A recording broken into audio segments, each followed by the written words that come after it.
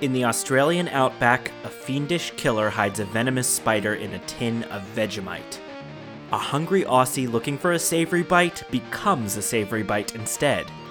As their life hops away, they scrape a strange symbol into a nearby dune. Is it a clue to the murder? Is it a hint at the motive? No. It's Dying Message, the detective anime mystery podcast.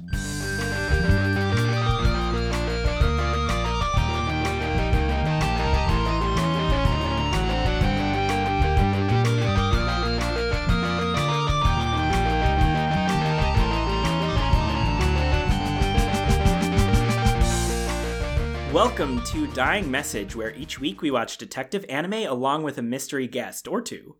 Today's case, Detective Academy Q, episodes 44 and 45, Don Morihiko Kidnapped. I'm your lead investigator, Noah Max Levine, and I typically make a joke here, but we do not have time today because this is it. We started recording the podcast about 6 months ago. We've been doing mostly Detective Academy Q, and now 26 episodes later, we are finishing this anime forever. We're going to reveal all of the secrets, so if you wanted to watch it or to catch up or something, now is the chance. But I think you'll also be able to listen to the episode if you haven't been watching along or listening along. You'll also have a lot of fun with us today. But you've been warned that there are secrets that are going to be revealed today. Joining me is our resident anime expert, Michael Savitsky, so qualified because he is resident here where we live, and he has seen a lot of anime. And Michael, you are soon going to be able to add Detective Academy Q to the finished list of your anime. How does that feel? Unfinished, but we'll talk about that later. Not exactly satisfying. Not quite. You ordered an entree and it came on a small plate? Yeah, I got tapas instead of a steak. I don't know. You didn't read the Yelp reviews before you went to the restaurant, so you didn't know about the portion size. Well, Mike, what have you got for us today? Well, nothing cultural happened, so I can't talk about anything fun and cultural without pulling it out of thin air. So I thought I'd talk about what happens when the manga, or when the anime, catches up to the manga. And I think that's the universe we're living in with Detective Academy Q. Basically, this is an adaptation of a manga, but it's taken a lot of liberties, as a lot of anime do. Oh, what is it? Kintoki, a sort of jokey anime, did a really fun segment about, like, well, do they make up characters and do their own ending, like Fullmetal Alchemist did, or do they pause and promise to make more seasons later, like Inuyasha did? I think we fell in the middle of those two, so we'll talk about that in a bit. Right, so basically what usually happens is there's some amount of the manga out there, but not all of it, so they start making the show going pretty closely to what has been published. But then the manga is published like one chapter a week, which is pretty slow. It's like what happened with Game of Thrones. Right. I'm led to believe. Yeah, neither of us watch it, so maybe. It's maybe like that. But I didn't bother to look at it before, but yeah, Detective Academy Q, the anime ended in 2004 and the manga ended in 2005, so. Unless there were some time travelers on the staff, that's the situation we're in. But we really do have an action-packed, really exciting series of episodes to talk about, along with our two mystery guests, who are some of the most experienced people in the entire world when it comes to going in and watching media with little context for what's going on. So let me tell you about our exciting guests today. Our mystery guests this episode are co-hosts of the YouTube series Alexis and Nate Don't Know. Pretty big hint about who they might be. She is a comedic performer doing a combination of improv, sketch comedy, clown, and puppetry. He is a comedian / filmmaker / librarian based in Chicago. And one time they solved the mystery of the salad dressing. I've cracked the case. It's Alexis Howland and Nate Biagiotti. Hi. Ciao, Bella, ciao. Maybe I said your name a little too Italian. Set the tone. That's Nate's favorite character to do, though. Vaguely European man, yes, that is correct. The Italian narrating his own journal. Oh, just like Da Vinci. Just like a Da Vinci. I watched the cartoon, I do not know what will happen. The hair is crazy. Why the hair is so crazy? So your YouTube series is called Alexis and Nate Don't Know, and you have like 17-ish episodes up there on YouTube. Something like that, yeah. What's the deal? What goes on there?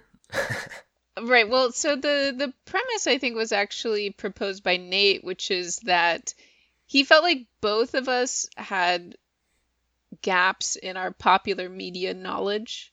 Like we had common overlaps in sort of not knowing certain TV shows.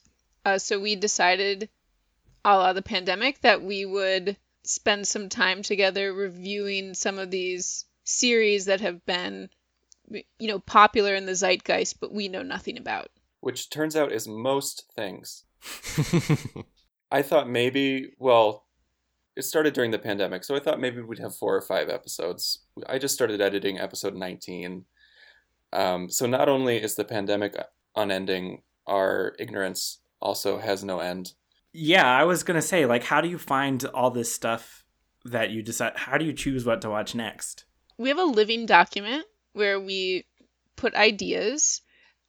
We also have some rules which can be broken whenever they need to be broken. I mean, so the first rule is it should be something neither of us have seen, which has been broken multiple times. Multiple times. Already.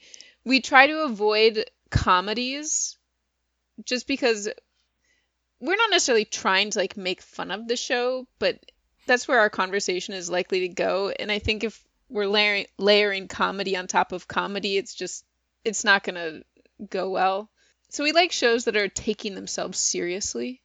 What are some of the other rules, Nate? No cops. Right. We don't want to watch shows that are about the military-industrial complex, which is very, very difficult. Most American television is about the police in some way. And lucky us, we've been invited on a podcast about kid cops in Japan. Well, fortunately for you guys, the police were maybe not in all the places that they potentially should have been in these episodes, so... This genre has a weird relationship to the police, and this show especially does. But yeah, when you think of mystery procedural television in the US, it's a lot of NCIS, CSI, Law and Order, centered around police solving mysteries. And it's like, where's the Murder, She Wrote? That was one of our best episodes. Everyone should go check that out on YouTube. Setting you up one by one to knock these out of the park, these plugs. Is that sports? Is that a sports reference? I don't understand. I think you said teeing up, which is like a golf thing. Did I say teeing up? Maybe I said teeing up. Yeah, but then you said knocking out of the park, which is a baseball thing. Unless you're talking about professional t-ball, in which case both metaphors work perfectly. Professional t-ball is a great reference point because it's like these kids solving mysteries. It's like kids playing baseball. So in terms of you not knowing anything about the show before going in, it's an anime. So how familiar are you with anime in general? Well, I previously have seen some anime, but very little and a long time ago. End of high school, beginning of college, I watched all of Cowboy Bebop, including the movie, and I watched a decent amount of Ghost in the Shell, but not all of it. But I did see the Ghost in the Shell animated movie. In that era, you were probably watching Ghost in the Shell Standalone Complex? Mm-hmm. Yeah. Uh-huh. That's it. Sounds right. As a young person, I was interested in the idea of anime around like 13, 14, but didn't really have access to it. At that time, I was living in rural Idaho, so, the Blockbuster didn't really have a lot of stuff like that. But I did have a book called The Anime Encyclopedia, which I read cover to cover and never saw anything covered in it. And I had a VHS tape of Vampire Hunter D that I tricked my grandmother into buying for me, because Vampire Hunter D is not for children. And I think those were my first cartoon titties. Mm. And they wouldn't be the last, it sounds like, from the way you said it. Well, I work at a public library, so the patrons are always looking at crazy stuff. Yeah, Alexis, you mentioned Ghost in the Shell and Cowboy Bebop, and I feel like for your YouTube show, those would be like great candidates. If you hadn't seen them, they would be much better candidates than Detective Academy Q, because they're like very popular kind of... People might know what it is. Yeah. Yeah, I mean, yeah, Cowboy Bebop... I mean, this was, again, like more than 10 years ago that I watched these. So Cowboy Bebop, they're bounty hunters, is that right? Mm-hmm. So that it doesn't violate the no cops thing. And then Ghost in the Shell, they are cops, right? They're super cops, yeah. Oh, they are cops. I will say Ghost in the Shell, when I would watch it, it's exploring some really serious philosophical concepts, like about existence and who's considered a person or not a person, right? And I would watch those and be like, wow, I'm having some profound reflections on my life. They're good. They were provocative, I would say. Did they have cartoon titties? Yeah. Yep. That sounds pretty provocative to me. I'm curious what kind of profound thoughts you might have had watching this show to prepare for today. Luckily, I have raw video footage of all the profound thoughts that we had while we were watching this. Okay, so we talked about anime. We've been the cat. You know that thing cats do with people's legs? Bite them? Swat at them? No, like rub up, like walk past them and kind of rub up past them. Oh, right. They're like brush through them, putting their scent on you. Yeah, declare their ownership with their stink. Yeah. That's what we've been doing in relation to mystery content, because we've been brushing past it, but not focusing on it. So that's the other part here. How much do you like mysteries? And there's a lot out there. There's detective fiction, true crime podcasts, dinner parties, Nancy Drew, any of that in your shed? No.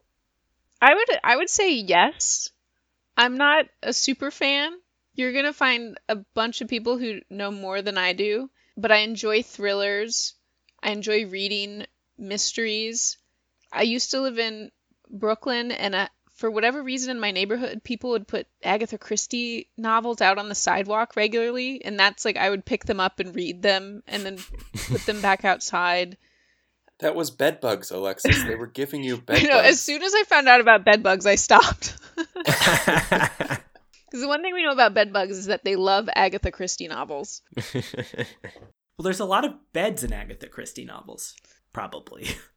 Definitely a lot of upholstered surfaces, train seats and such. Oh, yeah. Imagine trying to, get rid of bedbugs in, a 19th century country English manor where every chair is like a throne. Yeah, well, we have that saying from, where's that little rhyme is from? Must be from the 1600s or something. Sleep tight, don't let the bedbugs bite. They just lived with them. They just accepted it. Right, they were codependent on each other. The bedbugs got to eat the blood, and the Victorian era people got to feel itchy, which is the only feeling they ever got to have. Nate makes really good jokes a lot of the time. I'm like, what do I know about Victorian people? And I was going to make a joke about all of them using powdery makeup, but I'm like, I don't think that's Victorian people. That was bedbugs. Those were crushed bedbugs. Oh, okay. Ugh. England's economy based on bedbugs. Little known fact. That's the best kind of bedbugs, is crushed bedbugs. Are you not watching The Crown? No, I'm not watching The Crown. Gillian Anderson plays the ultimate bedbug. Queen Elizabeth? No, she's too young. Margaret Thatcher. The Iron Maiden. Yeah. She's Iron Maiden. Was that not a nickname for Margaret Thatcher? The Iron Lady is what they called Margaret Thatcher. The Iron Maiden is a torture device. Invented by Margaret Thatcher, and that's how she got the name. Iron Maiden is a heavy metal band. Oh, right. Yep. Leave it to the single heterosexual here to know that. I approximately knew that. So, Alexis, you've seen Ghost in the Shell. Michael, for the purpose of me phrasing this question, is Ghost in the Shell a detective anime? A little bit. So that's kind of a detective anime. But apart from these two episodes of Detective Academy Q, has either of you seen detective/mystery anime before? No, and is this is considered an exemplary version of detective anime? No. Yes and no. I don't want to get ahead of myself, but there's one clue per episode. Part of it is because this is the series wrap-up, so they're doing more of a thriller. I would say other episodes of this, I would be like, yeah, this gives you a sense of what I think this genre is about, but these two episodes, no. And the show's kind of a hit and a miss. But we have got to start talking about this beast because no one has fed it. So for the very last time, more or less, Michael, can you remind us, what is Detective Academy Q? Yep, Detective Academy Q are the adventures of a group of middle schoolers attending DDS, the Don Detective School, where they're learning to be detectives under Don Morihiko, the school headmaster. And essentially they're trying to succeed him as the lead investigator assisting the Japanese police. And they're bumping heads against Pluto, a diabolical organization that plans perfect murders and sells them to people for half of their lives' assets. Yeah, that didn't come up in these 2 episodes. Nope. You've clarified so much. And then before we get to the episode proper, the very first thing you see when you fire up the videos is the opening song. How'd that song vibe for you two? It was long. Minute 30. It was a long opening song. The math doesn't add up in the does not lyrics to the song. I made some notes. They're smiling 100%. They're striking 100%. They're also 100% pure. And there's another 100% thing. I've made a typo, so I'm not sure what it was. But that's 400%. That's too much percent. To be fair, there's 4 of them in the group, so it could 5. just be each of them. Oh, never mind. Michael, we've been doing this for 6 months. There were like approximately 20 children in that episode. Oh, no. The group that sung the song is what I'm talking about. There's 4 singers in that. Oh, okay. Is the group famous? Yeah, it was Iron Maiden. Iron Maiden did the song. They're a group of magazine models called the Peepo Angels that were put together to sing anime music? I don't know. They sang like 4 songs and disappeared off the face of the earth, so. Yeah, that's a mystery That's that we a have yet to mystery. solve. They maybe continued to appear in magazines. I don't know. More mysterious than anything we're encountering in these episodes. Which I think there were 1 or 2 things I really liked that happened, and then overall I was very frustrated. And like you two have touched on, like almost every character who has appeared on the show before comes back for these 2 episodes, with the exception of the forensics teacher Maki, who is just absent for some reason. They didn't write him in. So, as characters come up, we can kind of chat about them, but we won't necessarily get to talk about all of them. Who knows? What are like some big memorable things that happened that stood out to people? Definitely the Fast and the Furious moment with the car racing down the dock, and then there just happens to be one of those semi-trucks that loads vehicles, so it has a ramp, and they drive off the ramp and fly onto the ship. And I actually saw Fast and Furious 8, which is another example of me really jumping into a series like right in the middle.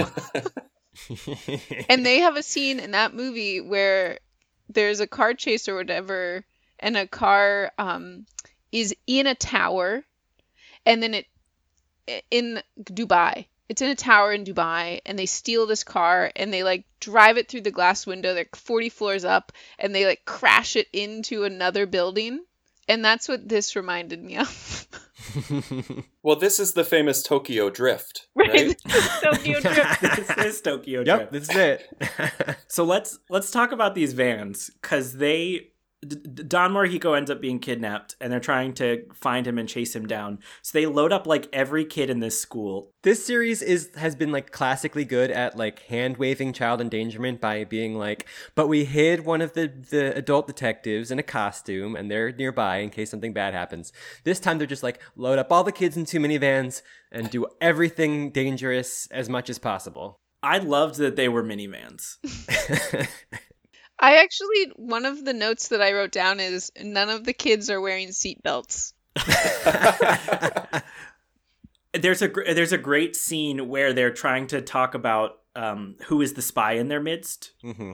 And they're driving in the car. The 5 main characters are driving in the car with one of the teachers, and Ryu and Q are sitting in the middle seats, and they turn around to talk to the 3 people in the back. And I had like distinct road trip vibes of like all the kids in the car talking on a road trip. Mm-hmm. Well, when I was young, the best vehicle to end up in was a station wagon, where you had the 2 seats that face backwards. Well, they were talking about there's a spy in our midst. Yeah. And of course the driver could hear this. Yeah, like really obviously he could hear him. He was like, well, since you're talking about that, and they're like, wait, you can hear us? And it's like, you're in a minivan.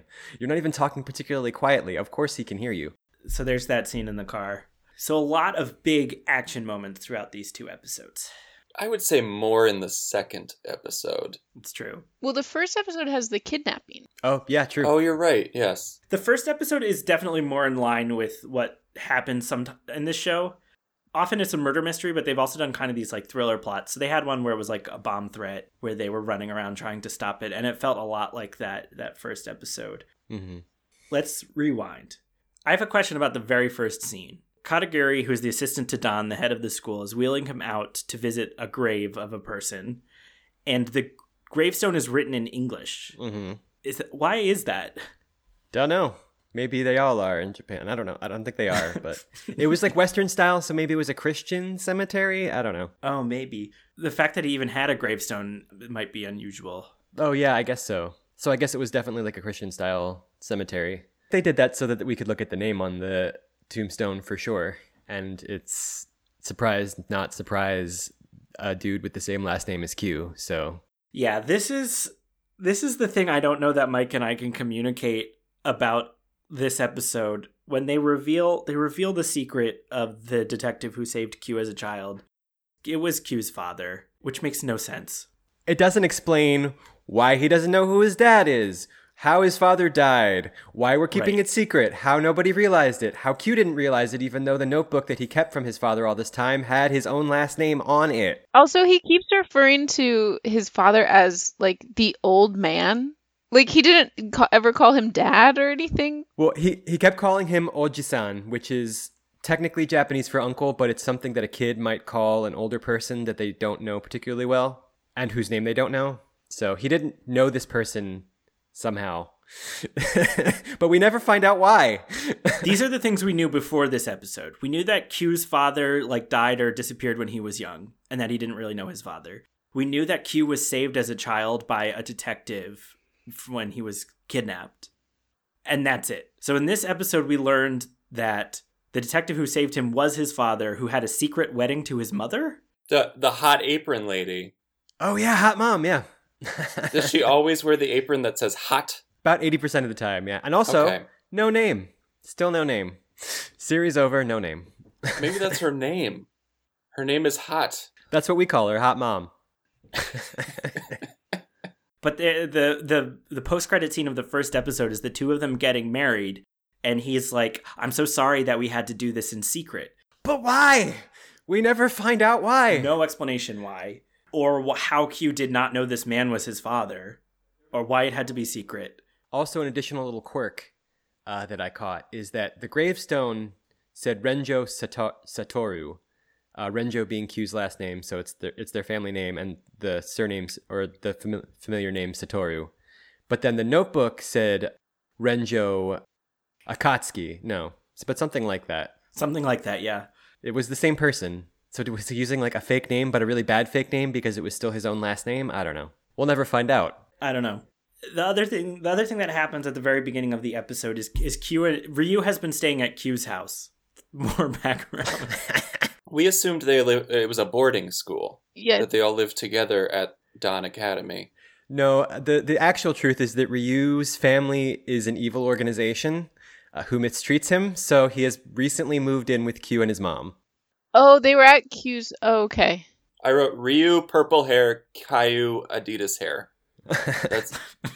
Yeah, it's Ryu and Q. Their names rhyme all fun like. And Q like the title of the show. Right. Oh my goodness. I found, okay, so when I watched it the first time, I had a certain interpretation of those first events, which were totally wrong. Like, did you think they were boyfriends? No. No, before that, like with Don Sensei when he's at the grave. Oh, and yeah. then it goes to the flashback, and so I assumed that he was the guy in the flashback. You know, someone who's been watching the series would understand that was not the case. I was oblivious to the fact that this was a separate person, like another character. The previous opening showed us like what young Don looked like, But we've never, the detective who's Q's father, I think when he shows up in that flashback at the start of episode 44 is the first time we've seen that character. Right. Well, we saw it on the photo like very recently. Right. We've seen him on the photo. But in the earlier episodes, we also wondered if the person who saved Q could have been Don. Because it was clearly like something that they wanted us to wonder about. And they introduced it in episode 1 or episode 2. And this is now episodes 44 and 45. And they're answering that question. Kind of. They're attempting to answer that question. So Don early on gets kidnapped. It's a whole thing that's staged where they like run him off the road and tase him and drag him out of there while Katagiri is driving. There's a fun little breakfast that Ryu and Q are having where mom like tries to teach them about trust. But a little bit she's like, oh, you two are in love. I have a note. I wrote awkward conversation about friendship. The show is trying to say something about friendship. Friendship, not to be confused with the DD Sunshine, which is a ship. Aye. But I loved the breakfast is interrupted by the phone ringing. We know that Don has just been kidnapped, and it says DDS on like the caller ID.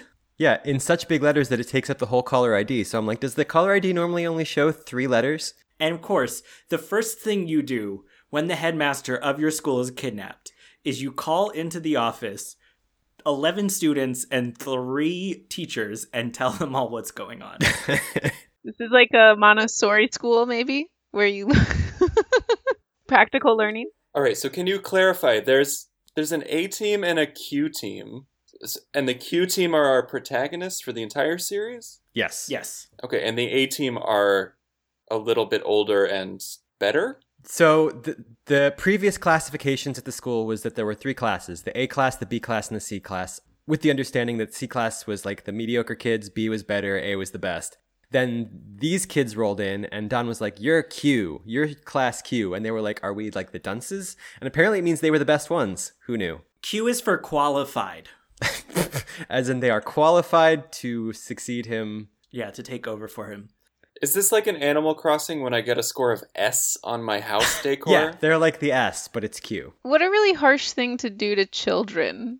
Like, if you're on the C team. I'm actually glad we're talking about that because one of the things I thought that towards the very end of this was like they had A and Q classes doing this whole thing. Imagine being like C class and B class and coming to school on Monday and being like, what the fuck happened? What did we miss? There are also more teachers at the school, but like they only included the characters they wanted to be present. Honestly, I'm glad that they did not include more characters.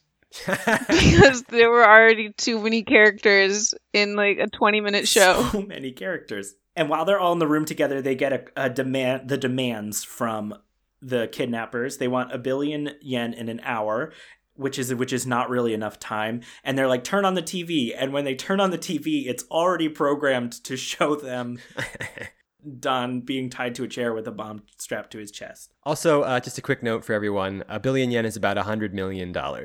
Which is a normal amount of money for a high school to have access to.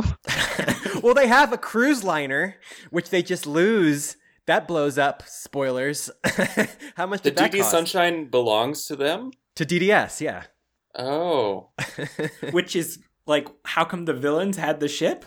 Not really explained. They just took him there. Oh, I did not understand that the school owned that ship. Well, it was pretty easily taken from them, so they didn't have strong ownership over it, I guess. And I don't know, we can set aside maybe 5 minutes for this next topic of discussion, which is the guy who calls for the ransom, his mustache. Oh, Wolverine. Oh, Dr. Eggman. I just called him Daddy. Is that okay? But he had such like it's a Dum Dum Dugan mustache, really. But with like a full beard. Wait, what did you just say? Dum Dum Dugan? Who's that? Captain America's supporting character, played by a guy in the Captain America First Avenger movie. That famous actor. I don't know anything about superheroes. I don't know it. He had a big mustache. That's the whole thing. If neither of you has seen any of the like Avengers movies, you could totally not know anything about the two Infinity War and Endgame, except they're both like 3 hours long. So I don't know if you want to mess with that. Nate, that would take us 6 hours to record. Oh my goodness. And it would get taken down in 10 minutes because Disney owns it. Mm-hmm. True. it wouldn't be worth it. So we're never going to watch an Avengers movie. Moving on. All right, I guess that's it for the mustache. They aren't able to trace the call. Kazuma is an elementary schooler who's really good with computers. She's the one who looks like me in middle school. Kazuma is a young boy. He has a K on his sweatshirt. That's what I looked like in middle school. Like this child who I have misgendered. I apologize. I don't know. Do you know if the voice actor is Probably a woman. I looked it up a long time ago. young boy anime characters are... Yeah, Q's voice actor is definitely a female, so. We discussed in one of the Alexis and Nate Don't Know episodes, the one where we watched Gumby, how many animated characters are voiced by women. Mm-hmm. Gumby was voiced by a woman. Bart Simpson, Babe the Pig. Until Bob's Burgers came along. One of my favorite examples of anime is Goku from Dragon Ball, because he's been voiced by the same voice actor for a long time, and she's now like 85 or something like that, and she doesn't sound like anything but her, and it's like it's just an off the wall voice, like if you really look at it, for this like muscle man blowing up planets casually to have, but it's what he sounds like, and it's what he'll sound like until they stop making it or she dies. I like that about Adventure Time, which is not a Japanese product, but that character has also aged along with the voice actor who plays him, like as he went through puberty. I think it's neat. So these events, we already kind of knew there was a traitor in the school, but someone is tipping off the kidnappers to what is going on in the school, and that's why they're talking about who is a spy in their midst.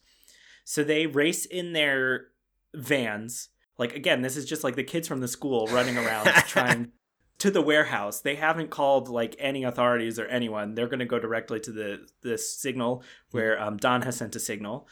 And when they get there, they're all gone. But there's a chair tied to the ceiling with a bomb on it. Wasn't it a wheelchair? Yeah, it was Don's wheelchair, yeah. But they provided him with a wheelchair on the DD Sunrise? I guess they did provide him with a wheelchair, because they definitely wheeled him into that room, yeah. That's probably because Japan has a better healthcare system than we do. It's probably universal healthcare, so he was just able to go get another wheelchair. They literally stole his cruise liner, so I guess he maybe had a spare on board. Wait, hold on though. Did we? I feel like maybe I'm remembering wrong, but didn't they do the money drop before they went to the warehouse? They There's went to another two warehouse. warehouses, yeah. Oh, there's two. There's so many warehouses. I watched it first, and then Mike watched it, and I looked over, and they were entering a warehouse, and it was like 5 minutes into the episode, and I'm like, but that's the end of the episode. But no, it's a lot of very same-looking warehouses. The background artists had been fired at that point. They were like, the show is over. We're not getting renewed. Oh, maybe that's why they did the ending on the boat, because they'd drawn it before. Right. Okay. Right, but when they get back, they're like, okay, we didn't find him. They now get a new demand to put the 1 billion yen in this specific dumpster by this specific parking lot. And they have decided to acquiesce to the demands. Mm-hmm. Except that they very cleverly hide in plain sight behind some planters. Like, Their Yeah. hair is Excellent so detectives. spiky. They've all got anime heart. We can see you behind there. A truck pulls up, and they're all like, wait, the truck is blocking the view. We can't see it anymore. And it's like, hello. like, stop the truck. Go block it. That's the guys. And when the truck pulls away, the dumpster's gone. Mm-hmm. And Class A gets into a car to go chase after the truck, but Class Q does not go. Mm-hmm. I would say this was the scene where it totally unraveled for me as a mystery, because it was so obvious and not sophisticated what had happened. There was no mystery. I mean, even the spoiler, it was a decoy, but even it was so clear. Then they resolved it so quickly, and that for me was the only thing that was like a mystery in the whole show, and it was not elegant. Yeah, it was the closest thing to their like formulaic mystery solving bit, and it was definitely not like a big mystery. They walk up to this embankment, and there's like just a streak of dead grass as wide as the dumpster, and it's like, wait, guys, look at like, come on. And only 5 minutes later does Q like walk over to the edge and look down below where there's something dumpster shaped that's covered with a tarp. Yeah, not the most thrilling mystery. What are they teaching these kids at detective school? Because they should do a better job. They still treat it structurally like a exciting mystery. It's like, oh, Yeah. we'll do black and white flashbacks for 3 minutes as we walk through the Right. steps of figuring out who pushed the dumpster down the hill. It's also like Q does his like typical 2 hints, and he's like, it's the blind spot over the hill and the whole box is gone. It's like, no, the hint is that the grass has been smashed in the shape of the dumpster all the way down to the bottom of the hill. Like, that's the hint. Also, the truck had a secret door on the side of it because the truck pulled up. It's like, a semi-truck with its side to the dumpster. And they would have seen if someone had loaded the dumpster in the back of the truck. Did the whole side of of this semi-truck just unfold? Well, that's just proving that the A-class is not really the A-class, because they just followed the truck. They weren't using their detective logic. I was incensed, though, the part that Nate just mentioned where they recapped that whole part of the show. I was, like, angry that they made us watch it again. Oh, boy. Anime, and particularly detective anime, may not be for you because there is a lot of retreading. It's not necessarily quite so like up against the moment where it just happened usually, Right. but there's a lot of that, yeah. But basically, yeah, so the 2 minions of Super Mustache hid under a tarp, they grabbed the thing, they took the money, and they fled separately in a boat. That's the whole thing. So they follow them to warehouse number 2, where we have a big showdown. Right. I love this because when he's explaining like how they caught them, he's like, we watched them get into a boat, and then we watched them get into a car, and then we followed the car. And it's like, really? You followed the boat? Wouldn't it have been easy just to catch them before they came out from under the tarp? They wanted to follow them to Don, fairly enough. Oh, right. True. Which is the first thing I do when I have $1 billion in cash, is I return to the scene of the crime. And the 2 guys think they're going to get out. The 3 guys think they're going to get out with the money. But when they come out, this is like the one time with a significant police presence because it is surrounded now by the police. My favorite thing about the way this scene was drawn is we had like a line of police with shields. And then very specifically not behind those shields was just the kids. Just stand and be like, we got you.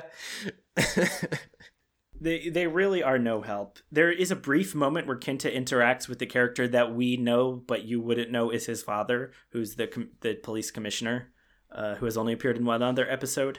Oh, where he, like, pats him on the back, or... Yeah.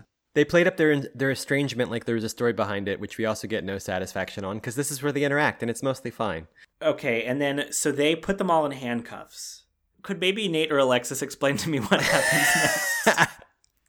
Right, so it seems like they have previously been hypnotized, and when the handcuffs go on, it's like an alarm has gone off, or a switch is flipped, right? And now their self-destruct program has been activated, and they don't even like take a cyanide pill or anything, right? They just kind of like they just sort of spit Start up the drooling? blood. Yeah, they die. Well, so they did the thing that's like a dramatic inverse of the screen, and what my interpretation was that maybe they bit their tongues off, but they didn't quite go into it, and I think whatever they decided it was just better off being vague. They very much implied that the 3 of them died as a result of hypnosis, which just doesn't make any sense. But I figured, yeah, they either bit their tongues off or they had cyanide teeth. We don't really find out. It's just a moment they go, ugh, and they're all dead. I'm shocked to hear that they were dead. I thought maybe they were just asleep. Just like Don earlier in the episode. Yeah, I like that about biting their tongues off, because maybe the intention was just that they wouldn't spill any secrets. Mm-hmm. Yeah, it's a funny thing because this has happened maybe 5 or 6 times throughout the show. When they've been dealing with Pluto and they catch someone, Pluto will trigger a hypnotic suggestion and someone will either like try to kill themselves or try to kill someone else. And every time they act like it's the first time this has happened. So this is another thing that I feel like is silly because they go to look for Don in this warehouse and they look for him the same way they looked for Ryu like a few episodes ago, which is they all split up and just call out his name and wander around aimlessly. Sorry, there's so many. I can't keep the plot straight of what happened. But so those 3 people die, and then Pluto never gets the money.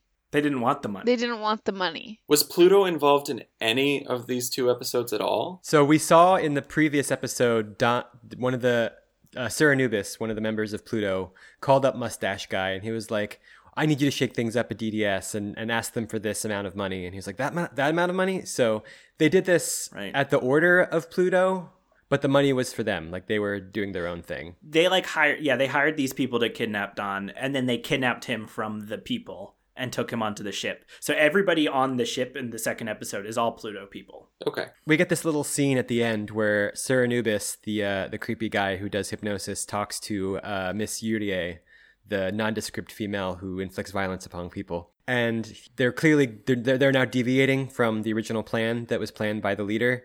So that they kind of hint at that, like, this will be for the best, this will be for you. So taking Don was probably not part of the original plan, taking him from the kidnappers. But I have another qualm here, which is they don't find him in the warehouse, but they do find a note he left them. So he wrote it on the back of the photograph and hid it underneath the fabric of the chair while being tied to it. The bedbugs helped him. Right. Yeah. Bedbugs are foundational to mystery stories. Yeah, it's real unclear how he got that photo inside the upholstery with a hint on it. Well, another thing that's really important to understand about bedbugs is that every bedbug is a member of the Freemasons. Which, for people listening, you will quickly understand why that's important. Mm-hmm. Yeah, because the note is left in a Freemason code. Okay, so we're now ending. Everything we've talked about is in the first episode, so it kind of covers this kidnapping plot. He's still kidnapped in the second episode. So the episode 45 is called The Future Detectives. And it starts with Kazuma solving the code. They tell us it's the Freemason code, which is similar to the Pigpen code. But I think the code they actually showed us is more of like a cell phone code. Like how the letters would be on a cell phone. Are you telling me they didn't have a real Freemasons code that they researched? And no, I don't think so. Well, they wouldn't. You can't. None of that stuff is public. You know, you're not allowed to reveal the Freemason codes if you're a Freemason. Well, then how do you explain National Treasure? Right. I saw a news headline that was like, Freemason membership is declining at a time when we need them more than ever. And I was like, what? How would they know that the membership is declining if it's a secret club? Has anyone been to the Masonic temple in Center City? In Center City, Philadelphia? Yeah. I've been past it. I did a tour of it once. It's strange. We don't need to go on this tangent, but a lot of really powerful people used to be in the Freemasons. It was like Ben Franklin. I mean, in Philly, right? Like Ben Franklin and all these people were hanging out at the Freemasons, hobnobbing, cutting deals. Writing notes on the back of photographs and putting them underneath the upholstery. Yeah.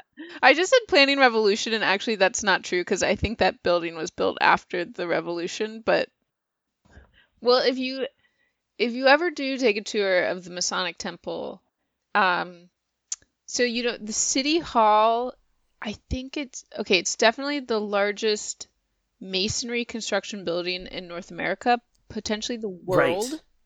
Mm-hmm. Right. Or the tallest? One of those. Some sort of metric. It's number one.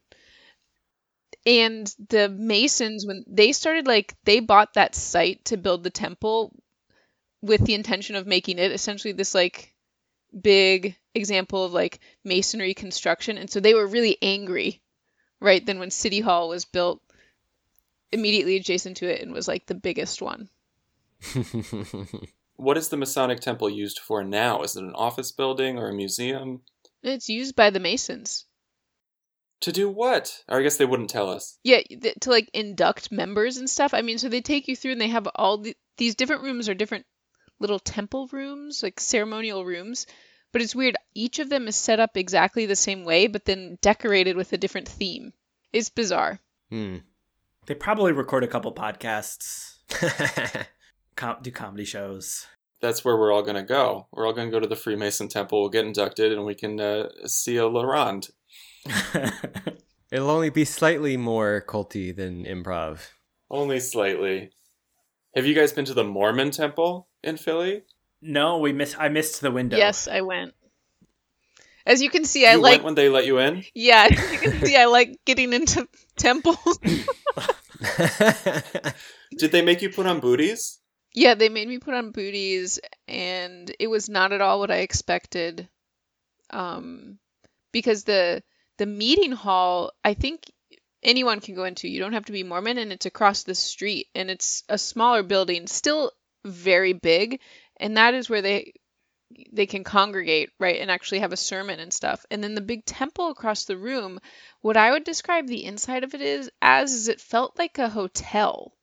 Like it was like a new hotel. It wasn't like a cathedral. That's what I was expecting, right? Was like to go in and have it be this open atrium or something where the whole congregation would come and sit together. But it's like it's a level and series of small rooms, and there is a baptismal room which has architectural features and like a fountain or a bath where they like baptize people. But the rest of the building itself is all these like small chambers that to me it felt like a new hotel, like a fancy one. Well, it's not that kind of podcast. It's not a conspiracy theory podcast, but like that's not where the cool stuff happens. It happens downstairs where they didn't let you go. Well, that's where they have like the planet handshake room and everything. Well, they took us to the stone pool, which it was impressive and, in my opinion, strange. I don't want to say things that are too critical because it is someone's religion, but that someone is Mitt Romney. Yeah. Everything in there is made, all the art is made by Mormons. Do you know how Americans like to try and recreate artistic styles from hundreds of years ago? So it's these like paintings that look like they're from the 1800s, right? But definitely a Mormon in 2010 painted that painting of Jesus, right? At a dry paint night where they were all following the instructions and painting the same thing. Right? Mormonism, you don't do alcohol? Right. They don't do alcohol, they don't do caffeine, except they have a controlling stake in PepsiCo. Conflict of interest. I spent my adolescence in Idaho. This is why I have so much information about this, and I have so much potatoes. What? Idaho is famous for potatoes. So we were talking about Freemasons, we were talking about temples, which brings us back to the code. And when they solve the code, it spells out the name of the DDS cruise ship, which is DD Sunrise. Or if you're an idiot like me, the DDS Unrise. Well, it makes sense that it would be DDS something, since the school is DDS. Right. Also, he just solved the code by going to like a website. That's how he does everything. Or he prepares PowerPoints. That's another skill he has. That is an important skill in the 21st century job market. I wrote that he's the R2-D2 of the group. Oh, yeah, for sure. And they plug him into the wall and he opens doors for them. Mm-hmm. He does. Yeah, but supposedly he writes his own code cracking software, which I'm like, if you know how the code works already, that's not that hard. But anyway.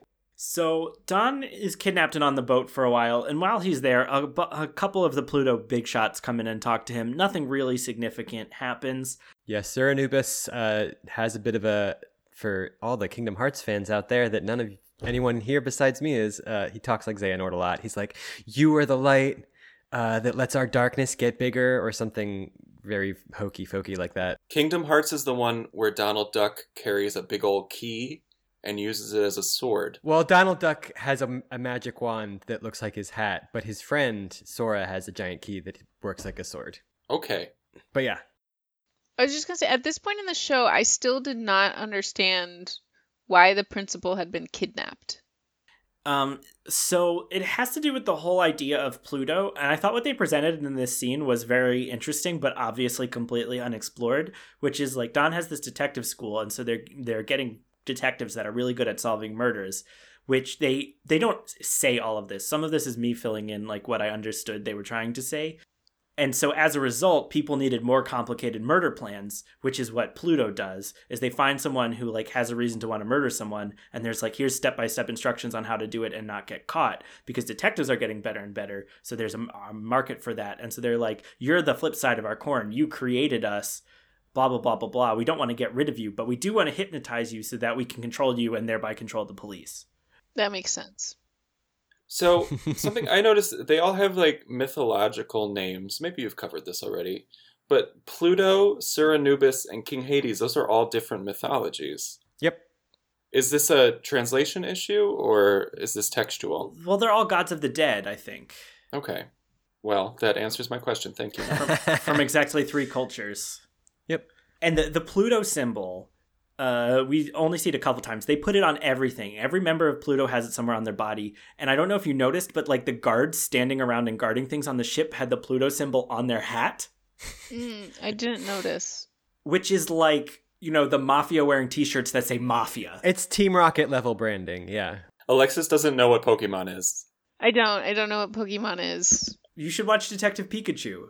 Oh, that's what I said. Oh, is this like Detective Pikachu? I know that's a thing. I don't know anything about but a Pokemon can only say one word. Snakes backwards. Is that right? It's not wrong. There's a lot of that blends into things that are true. Is it? It's right though, right? The snakes thing. So there's a Pokemon whose English name is Ekans, which is snake spelled backwards. And a lot of Pokemon, their like animal noise is basically them saying their name repeatedly. Oh, okay. Yeah, I like my whisper down the lane version of that. I love that all Pokemon just say snake backwards. So we talked about the moment where they get onto the ship, but this is where they do that big dramatic jump. And it was he basically like warns the kids. It looks like I'm gonna have to jump. Yeah, this is when I wrote none of them are wearing seatbelts. I love how nonplussed they drew Ryu in this scene. They're all freaking out, and he's just like, "Oh hey." I want a do not try this at home, or like what's the thing they put up on the car commercials? It's like, these are trained performers on a closed track. Yeah. A disclaimer. This is also the point at which I noticed that a certain character had just been missing for a good long while. Well, she was with the other group. They were all split up and with different groups. So they get onto the boat and they're going to split up and try to search for Dan. I was shocked that they didn't do the same thing they did in the warehouse and just walk around shouting out his name. They decided to be more subtle. But they had a let's split up gang moment. Always works out well. And then Q and Ryu split up further and the other three stay together. Oh yeah, Q had this wonderful moment where he like throws a coin to make one of the guards run away, and it's like just like the easiest to fool guard, like the worst stealth moment in a video game, where it's like press button to distract guard and then run. Very silly. Well, does the guard works for Pluto, or the guard is a contracted guard who just happens to be working for Pluto that day? Unknown. He had a Pluto hat, but we don't know if Is he had a it Pluto tattoo. one of the DD Sunrise guards who's just be like, under new management, okay. Oh, look, 5 cents. I better go pick that up because none of these people pay me well. It's like a stealth sequence in a video game. If you make noise, they'll go investigate it. It doesn't matter what you do. Like in some games, it's throwing a rock. In Spider-Man, it's webbing random objects. And then they go over and they're like, oh, there's Spider-Man's webs on the ground. Where is he? But they never look up. This is a hero who climbs on things, and they never look up. This doesn't happen in Animal Crossing. I'm not familiar with this mechanic. I also know nothing about Animal Crossing. What a coincidence. It's completely unrelated to anything that's happening. You invited us on this show. You knew what you were getting into. Yeah, but unfortunately, we didn't know what you were getting into because we hadn't seen these episodes. You know, we've watched some episodes of other shows for our web series where we just went in and it was too plot heavy, too many characters. So then we basically just avoid the show and talk to each other about what's going on in our lives. Yeah. Something that's interesting about this show is like we've had very few returning guests, and everybody, because most of the time it's like watching an episode of Murder, She Wrote. There's like a whole bunch of new suspects introduced and a murder plot that's set up. You don't need to know the ongoing plot. And everyone came on and they're like, oh, this was so easy to follow until today. Just our luck. It's just like Great. The Good Wife all over again. We're the last folks in the Philly comedy scene who are willing to come on your podcast, and we've been punished for it. Yep, that's true. That's all true. It is interesting because I feel like the X-Files is an example I'm thinking of. Like half of the episodes of that series, if you watch them with no context of the series, it's great. And half of the episodes of the series, if you watch them with no context of the series, it's terrible. There's no in between. Are there any television shows now in 2020 that aren't serialized in some way? Because it's become such a binge culture. Bob's Burgers. Animated shows, yeah. Yeah. I mean, sitcom. Anime for sure is just almost entirely serialized. Yeah. That's another one of our guiding principles for our show is to try and find a series that's more episodic. Oh, then you should watch Pop Team Epic. They should not. This actually segues into a question I had. Did this air on television? Like, how did people consume this? This is probably like a Saturday morning or Sunday morning kind of thing. And for children, right? Yeah. They were probably aiming for like the 10 to 14 market, typical shonen anime group. Like a Teen Titans or like a more mature superhero show audience, not like the real younger cartoony stuff. Like Peppa Pig? There was a crossover with Peppa Pig. Peppa Pig was not guilty. Peppa Pig is guilty as hell. I'll tell you that right now. We watched an episode of Peppa Pig. Fuck that pig. That's an episode of Black Mirror. Are you upset because Peppa Pig said spiders aren't our enemies? Is that what you're upset about? Do you know about that? No, she said that. This was an Australian problem, right? Because in Britain, a spider is not going to hurt you, but in Australia, a spider isn't going to hurt you. Wait, is this a real thing you all are talking about? I mean, I know Peppa Pig, clearly, but there was some sort of controversy around saying spiders aren't our enemies. There was like a friendly spider character, and they didn't air that episode in Australia because they don't want kids going near spiders that could kill them. Oh, so do they not have Charlotte's Web in Australia? In the Australian adaptation, Charlotte is the villain. It says bacon. And is coordinating with the farmer to try to ship the pig off. So at some point, so Ryu, his whole deal is like he doesn't want to join Pluto, but he's supposed to. So he ends up finding Anubis on his own, and Anubis tries to persuade him to come back. And Ryu refuses, so Anubis sets off the world's longest 10-minute self-destruct sequence. Do you think this is a woman in an office somewhere on the boat reading this, or is this pre-recorded? And if it is pre-recorded, how many different kinds of pre-recordings did she have to make? Right, it's the same voice, like at 5 minutes, at 2 minutes, at 1 minute, and then she counts down from 30. She's actually on the boat making the announcement. Mm-hmm. It's like the guards. She came with the boat. She's just doing her job. And the other three, they went down into the boat, but they ended up right back on top of the boat, and they're surrounded by like a bunch of thugs, and they're trying to fight them off. And then helicopter appears with reinforcements.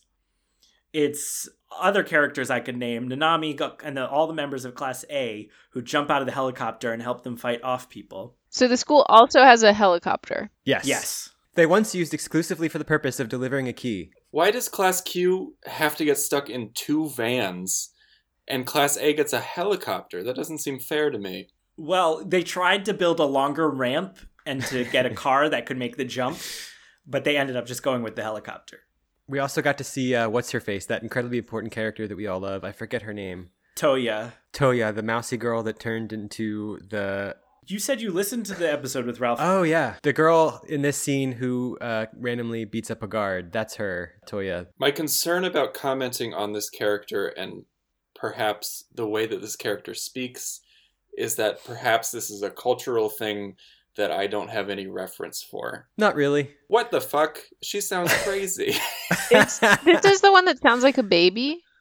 Yes. Yeah. She's overly shy one moment and then busts out her Aikido moves the next moment to take someone down. This is the 3rd episode this girl has been. I was confused how old she was supposed to be because she sounds very, very young. Well, so basically she was this very mousy girl who was like afraid to talk to people, and then in her next introduction she looks completely different, and she's apparently doing this whole like what's the movie? I've said it like 100 times. She's all that. Yeah, she's all that, and now she's like, she's not wearing her glasses, and she's like changed her hair, but she's still the same person. So that's her whole thing. So on the bottom of the ship, Q runs into Katagiri outside of a locked door. She opens it right away, which is suspicious because how does she know how to open this door? And he walks inside where he sees like Don, who's in a bad shape. Meanwhile, everybody else finds another locked door, which they open. They think Don's going to be inside, but it can't be Don because he's there. And then this is where we learn that someone has been disguised as Katagiri and that's who the traitor was, because she's actually locked up. Which I called it last episode. Ha. Did you call it because she says that she didn't like them at first? Oh, no. So I called it there's been a spy in DDS for a few episodes. This is like the not that much of a payoff moment for that story arc. Right, but Q explains how he knew it was her, because she like is reaching in to grab a gun, and he turns around and is like, I know you're the traitor, and gets it away from her. And she's like, how did you know it was me? And I thought this was maybe the most successful moment of these two episodes for me, because it's a direct reference to episode 1 of this show in a way that I found very satisfying, like paid off, that we had watched all the way through. And we're like, oh yeah, she totally met them before they were at the school and invited them to come. So when she explained that, I was like, yeah. And also in that episode, she was like one of the suspects, and she was in disguise, the criminal. This time, the fake one was the criminal. And it's actually just some guy with like a straight up 80s anime mullet thing. So this is not a character you recognize from earlier in the series?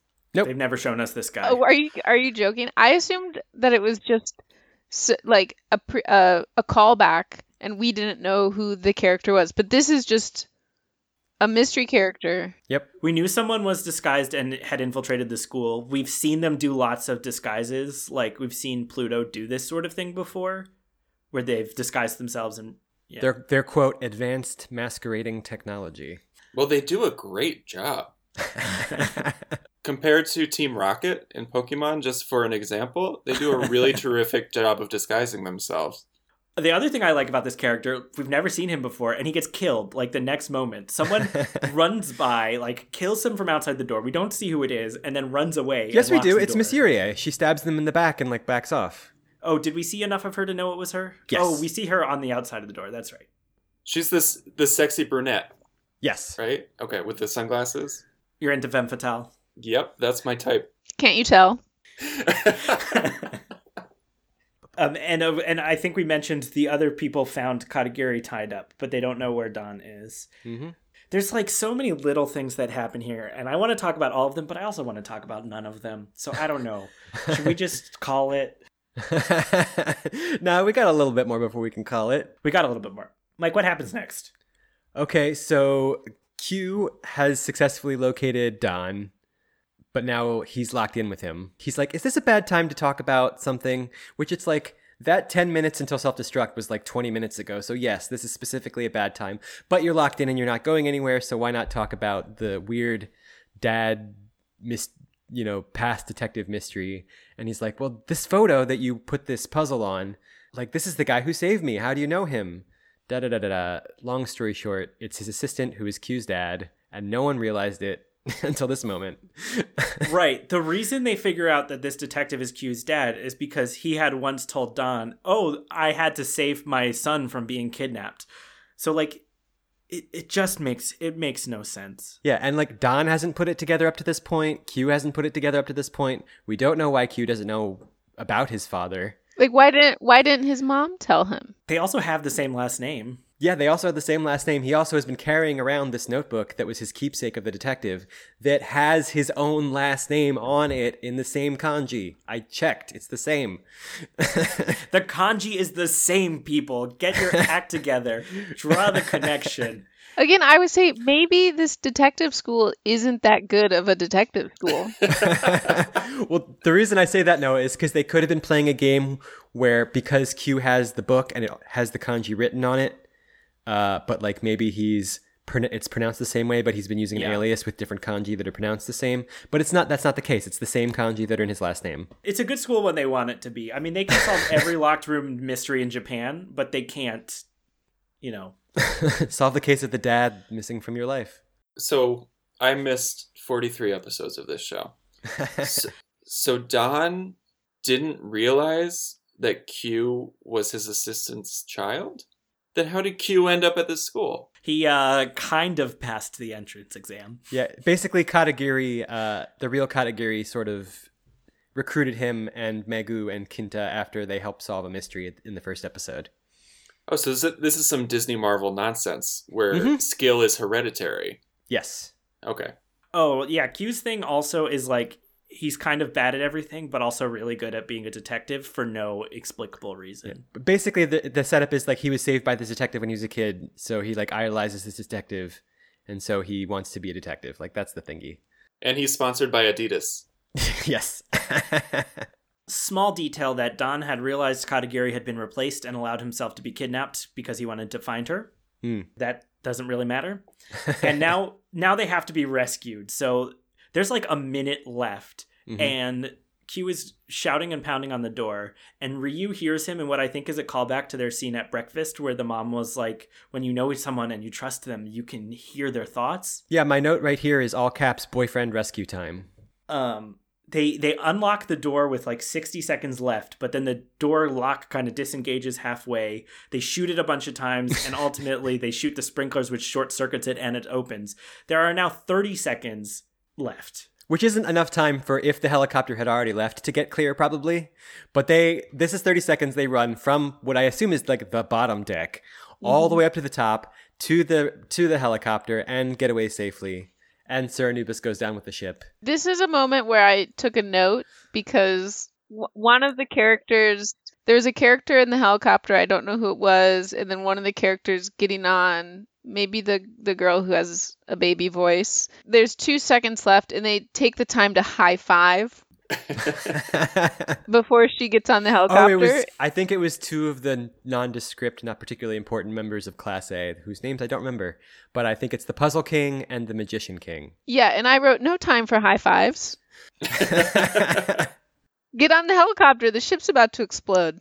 But and they just happen to get away. And that's not quite it. Mm-hmm. There's a little scene that's just like showing their new day in the life. So they're just going to school and they're all using their skills to work together to solve mysteries. So that happens. And there's the quick recap of all the interesting episodes that we missed. Right, after the credits. Did you both catch what happened after the credits? Yeah. Yes. Oh, we're not after the credits yet? I'm sorry. Now we're after the credits. Yeah, the recap was funny because it said, oh, peeping in the women's bathroom and like being a molester or something. Which was Ralph's episode, right? Yeah, they were recapping all the creepy things Kinta had done as a joke. Instead of recapping like the actual detective moments. And then they have this weird, awkward moment where they're like, have you seen the paper? Someone's been named as Don's successor. Oops, we spilled coffee on it. Which to me is like, oh no, we didn't get picked up for another season. The end. Also, they maybe didn't want to contradict the manga and they didn't know where it was going to go. They could have just not done that then. Oh yeah, see, I assumed it was a cliffhanger. It was supposed to be like, come back next season, find out. We don't know. We don't know if it was like canceled or if they knew this was their ending, but it definitely ends before the manga ends. So they ended before the story ended. Now, this is mostly irrelevant, but there was also like a 13-ish episode live action series based on this manga. Oh, live action. That excites me. I would like to see what that is like. I haven't located it, but I'll probably keep looking. It's a lot like this. Probably. We have found that Japanese live action series based on manga are very similar to anime. Are they children in the live action series, or are they adults playing children? I think I saw the actor who say. played Q, and I would guess he's probably 16 or so. That's what we call an in-betweenie. Mm-hmm. Not a child, Right. not an adult. Yeah, you mean a tween? I'm a teen librarian. I'm being facetious. Oh. In the live action, do they still have helicopters and massive car jumps and explosions? We don't know. We Mostly can't just find know it. exists. Yeah. It probably wasn't popular enough to hit Blu-ray, unfortunately. Sounds like a job for a librarian. Get my pencil and write this down. Oh man, did you ever watch The Librarians on TNT? That's with Noah Wiley, right? I don't know. Oh my gosh. No, boo. You would love the anime Read or Die, which is it's essentially about librarians who are cops. It's like the Library of Britain is like the FBI, and one of their agents has like the power to turn paper into, and like she basically does like magic instant origami to like turn pieces of paper into swords that work like swords, or like wings that work like wings. It's very off the wall. I don't know if you would actually like it, but I just wanted to mention it. Noah Wiley is associated. I just looked it up on Wikipedia. He might have been in the original TV movie and then not as much on the cast when they made it a regular series. Yeah, it says he's an executive producer. Okay, well, somehow we have made it to the end of talking about these episodes. We've made it to the end of Detective Academy Q. We've made it to nearly the end of the year 2020, but that's a discussion for another day. Mm-hmm, mm-hmm. Alexis, you watched these twice. Nate, I don't know if you went back and watched them or not. I did. I watched them 2 times. That's above and beyond. And I have to do it again because I have to edit my show.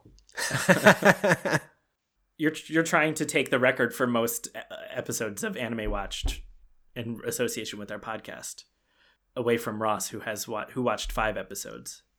Oh. But if you watch 2 episodes 3 times, that's 6 episodes. Mm-hmm, mm-hmm. So I don't know. Was it painful? Was it delightful? Did you find yourself making lots of jokes about it, or were you mostly chatting about other things? What has this experience been like? Honestly, I remember feeling overwhelmed. There were a lot of characters. I didn't know their backstories. The second time around, I was able to figure out that Q was the important character to focus on.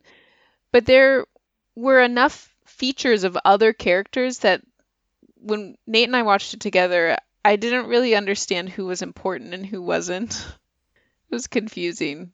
We classically have had episodes where people watch the whole thing and we're like, wait, that guy was the protagonist? So I went into it thinking that the mystery element would be really important, such that like every detail would be very important, when in fact the episodes we watched, there was one clue to one mystery per episode. So I think we overanalyzed on our initial watch with little payoff. There's a big lack of payoff in these episodes overall. It's not just you're watching to it, and it doesn't. This is not the best show in the world, but it is. These are also not the best episodes of this show.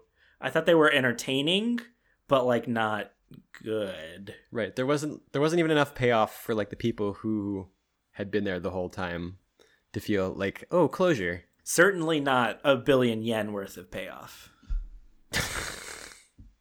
Would you go back and watch other episodes to try it out? Or are you done? I'm finished with this particular series. Certainly, and probably just the concept of mystery anime as a whole. But it has not discouraged me from watching further animated Japanese product. Yeah. So it hasn't discouraged me from the medium. It has discouraged me from the genre. Well, maybe we'll talk you into coming onto something that I suspect you might like. But it also sounds like you're not a fan of murder mysteries in general. So it might not be it might not work after all. Well, I'm not smart, Noah. I'm not smart. Is it that thing where there's a Venn diagram and it's like smart, funny, and whatever the third thing is, and it's like pick 2, you can only be 2? Smoking hot. And I didn't get any of them. I didn't get any of the 3. Oh, wow. Call up Mr. Venn and take that diagram right back to the store. I like murder mysteries. When Nate and I watched Murder, She Wrote, I identified the critical prop that was going to be key to the upcoming murder, which is usually very easy, especially in Murder, She Wrote type shows, because they'll be in a room and it's full of paintings and objects and books, and then there's just, for no reason, they'll just talk about one thing. In a very out of context way, and then set it back down, and you're like, oh yeah, it's really important, that teacup that's going to come into play later. Keep that in mind. I don't think I would watch this TV show again though either. Yeah. So look. They can't look, it's a podcast. They can only hear. Thank you for getting the audience's attention, Nate, because I do want to invite them to email us. We all have expressed at least 3 different opinions. So if you have another opinion and you're listening to this, you can send that into dyingmessagepodcast@gmail.com. We will share your opinion on the air, unless maybe it's about Mormons. If you are a Mormon and you know how you've been studying classical painting styles, please pick a character or a pair of characters from this show and paint them classically and send it to us, and I will describe it on the air. Now, it sounds like there's still a lot of things you two don't know about. So where can people find your show? Is there anything else you want to tell them about that the two of you are up to? I feel like we're both at a fairly dark mental place. Important to share, yes. Yeah, I concur. Such that this is the product. Is the semi-bi-weekly YouTube show that approximately 20 people watch. Mainly our parents. My parents don't know I'm on a podcast. My mom said she would listen to the episodes we recorded that were about a book, but then I forgot to tell her about them, so she hasn't listened. Well, anyone who's interested can find the Alexis and Nate Don't Know web series on YouTube. Just search for it within YouTube. Yeah, I don't have a bit.ly or anything. There's no fancy link. No, there's a lot of stuff people might recognize, like that you've covered, or is there like, should they start at the beginning? Is there one that you'd recommend that they look for? They could watch the Murder, She Wrote one. I made a list of best to worst Alexis to Nate episodes. You wrote your own show. in my notes app, and Alexis is correct. Murder, She Wrote is certainly the best episode, followed by children's television, in which we watch Peppa Pig. Alexis has set her apartment on fire, or maybe she hasn't. Okay, it's done. I think Justin is heating up the oven, which is both a literal and metaphorical thing. I don't feel like I can rate our show because then I would feel like I was rating our guests, and I appreciate everyone's time. Oh, We'll know how we And rank on that talents. scale depending on how long it takes for us to be re-invited to appear on the show. Nate, I'll either invite you back on when we're doing something that's not so much a murder mystery, or one that's like so good that you can then come in and be like, all right, I've seen the best this has to offer, and now I'm done with it forever. So I'm never coming back. I understand. I understand. Really, it's up to you and me. It's a team effort. So, but I do want to thank you both. You know, you watched these more than once, which, again, like if I had known you were going to watch it more than once, I might have given you different episodes. But thanks so much for being funny people and being funny people with us. In our next episode, for those of you that are interested in that, we're going to be looking back at the whole series of Detective Academy Q, some sharing favorite episodes, favorite moments, recording the podcast, a little peek at what's ahead for us, things like that. And then the following week, we've got something really exciting planned. We're going to have our youngest ever mystery guests, like bringing on actual kids to talk about the new Lupin the Third movie. Rather than covering something from 17 years ago, we'll be covering a movie that's just been released in the US like last month. So that's a big change for us. So thank you so much for listening. Come back for that. If you want to support the podcast, the number one thing you could do, wherever you are listening to this podcast, is to subscribe, follow, like it. On Apple Podcasts in particular, you can give us a star rating to say how much you liked it. You can write a comment to say, hey, you should also listen to this podcast. And if you are on a boat and there's a 60-second countdown, I would say get off of the boat first. But if you're not on a boat, it just takes, less than the amount of time it would take to escape from a boat that's about to self-destruct. You can also keep in touch with us on Twitter at Dying Message Pod, Dying Message Podcast on Facebook, and send us that email to dyingmessagepodcast@gmail.com. And I think we're pretty much all ready to, we've got to order dinner.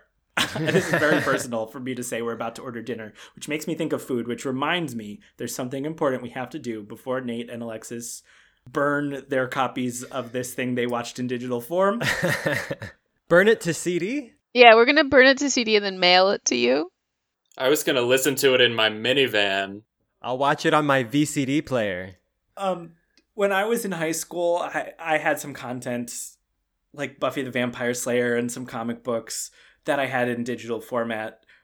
I hope no one sues me for telling this story. And I like burned them on DVDs as a way of keeping them all so they weren't on my computer. And one of my friends was like, oh, can you send me some of that? And so I was going to send her a DVD, but I never got my act together and sent her a burned DVD. You're going to prison for that. It's the Mormons. No, my goodness. No, you were almost there. You forgot for real this time. The mystery. I wanted to make another joke, which honestly, when I tell long stories, that's the number one thing that I edit out of the podcast is me talking uninterrupted. That's what gets edited out of our show as well. Is me talking uninterrupted. Is us talking about you uninterrupted. Oh man, you told us some of the rules of your podcast. Is there a rule that when one of you is talking about me, the other one isn't allowed to interrupt until you're done? Yes. We have certainly edited out personal stories relating to people who may actually watch the show. Well, it's great to have something that you edit because you can be more free to tell those things and then edit them out rather than like a live Facebook show. Because we're live on the air right now, and who's most likely to be listening to radio? Mormons. We have a rule that if you do this, it means don't put it in. That's smart. People listening to the podcast won't know what I'm doing, but I'm jerkily waving my hands in front of my face.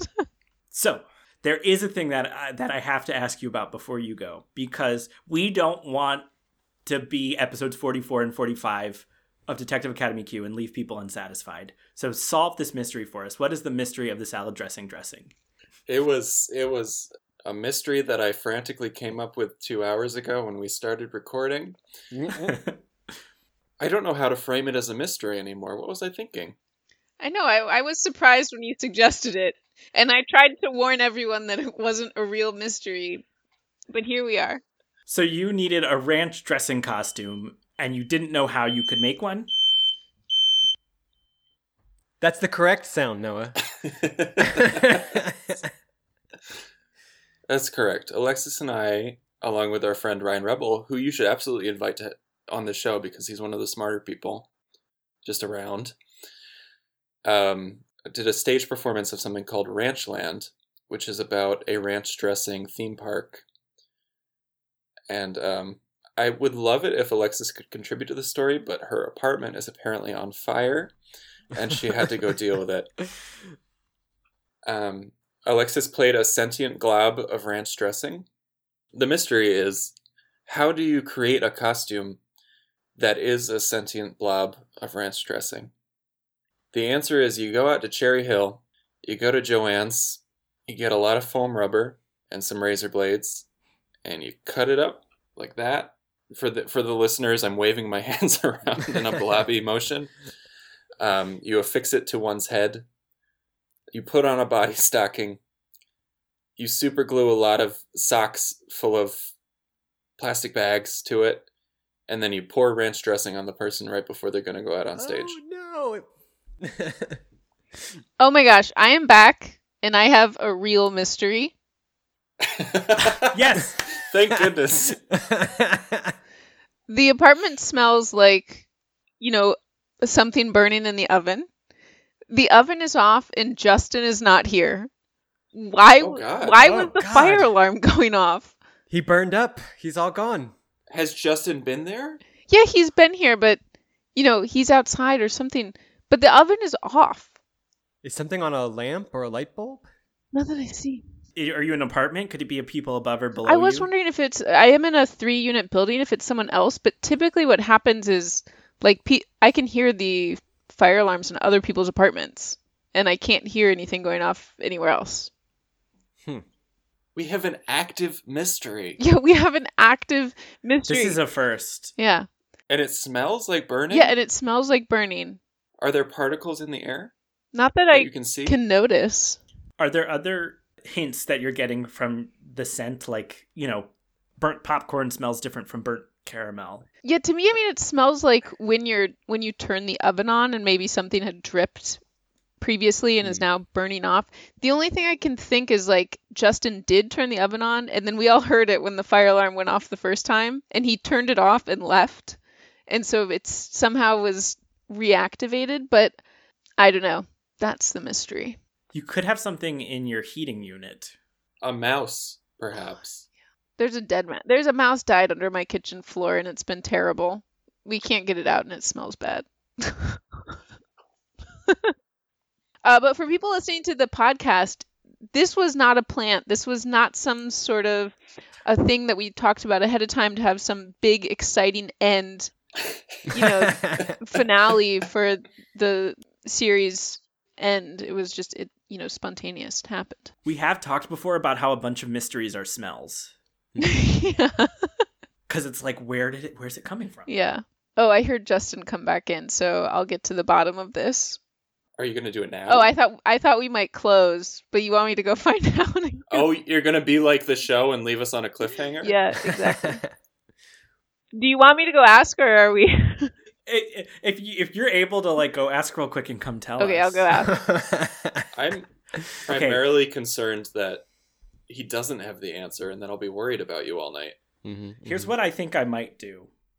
I'm going to end this podcast episode right now and come back next week. We will bring in some of this audio and find out what Alexis finds out about what's the name of this mystery? The mystery of the phantom burning smell? The mystery of Justin's beeping. Justin Beeper. The mystery of the alarming alarm. Ooh, that one's good. It's like a Lemony Snicket book. Except Lemony Snicket is a little more clever to not just use the same word twice. Okay, that was a rude read, Noah. And that closes the case on this week's Dying Message, the Detective Anime Mystery Podcast, episode 26, in which we finish an anime and start a new adventure. Podcast cover art created by Miriam Bloom. Music excerpted from Solve the Damn Mystery by Jesse Spillane. Thank you again to our mystery guests, Alexis Howland and Nate Biagiotti. Coming up, are we better people for having watched all of Detective Academy Q? What's in the future for our podcast? Who set off Alexis's smoke alarm? All that and more when we next examine the scene of the crime for that fatal note, the dying message. I'm sorry about blathering on about the Freemasons, which led to the Mormons, which was a 10-minute discussion. That's okay. Probably won't make it into the podcast. We'll see how it goes. We'll see how it goes. Don't put anything in there of me insulting Mormons, because, they're powerful. Nate, can I put things in there of you insulting Mormons? I don't expect them to listen to it, but you never know someday. Like, yeah, it could fall on President Mitt Romney Jr.'s desk. Wait, his son's name's not Mitt. His son's name is probably like Jeremy with like a Jaremyi. Okay, but if you don't want me to put any of this in, you have to stop saying funny things about Mormons. I'll stop riffing about the Mormonism. Okay, sorry. Oh, one of Mitt Romney's sons is named Tag. Tagg. What came first, Mitt Romney's son or the movie Tag? Well, is there a movie called Tag? Definitely Mitt Romney's son. Yeah, Tag. Yeah, Mitt Romney's son. No one saw the movie Tag. All right. So how about those minivans full of kids? So we said stop talking about Mormonism.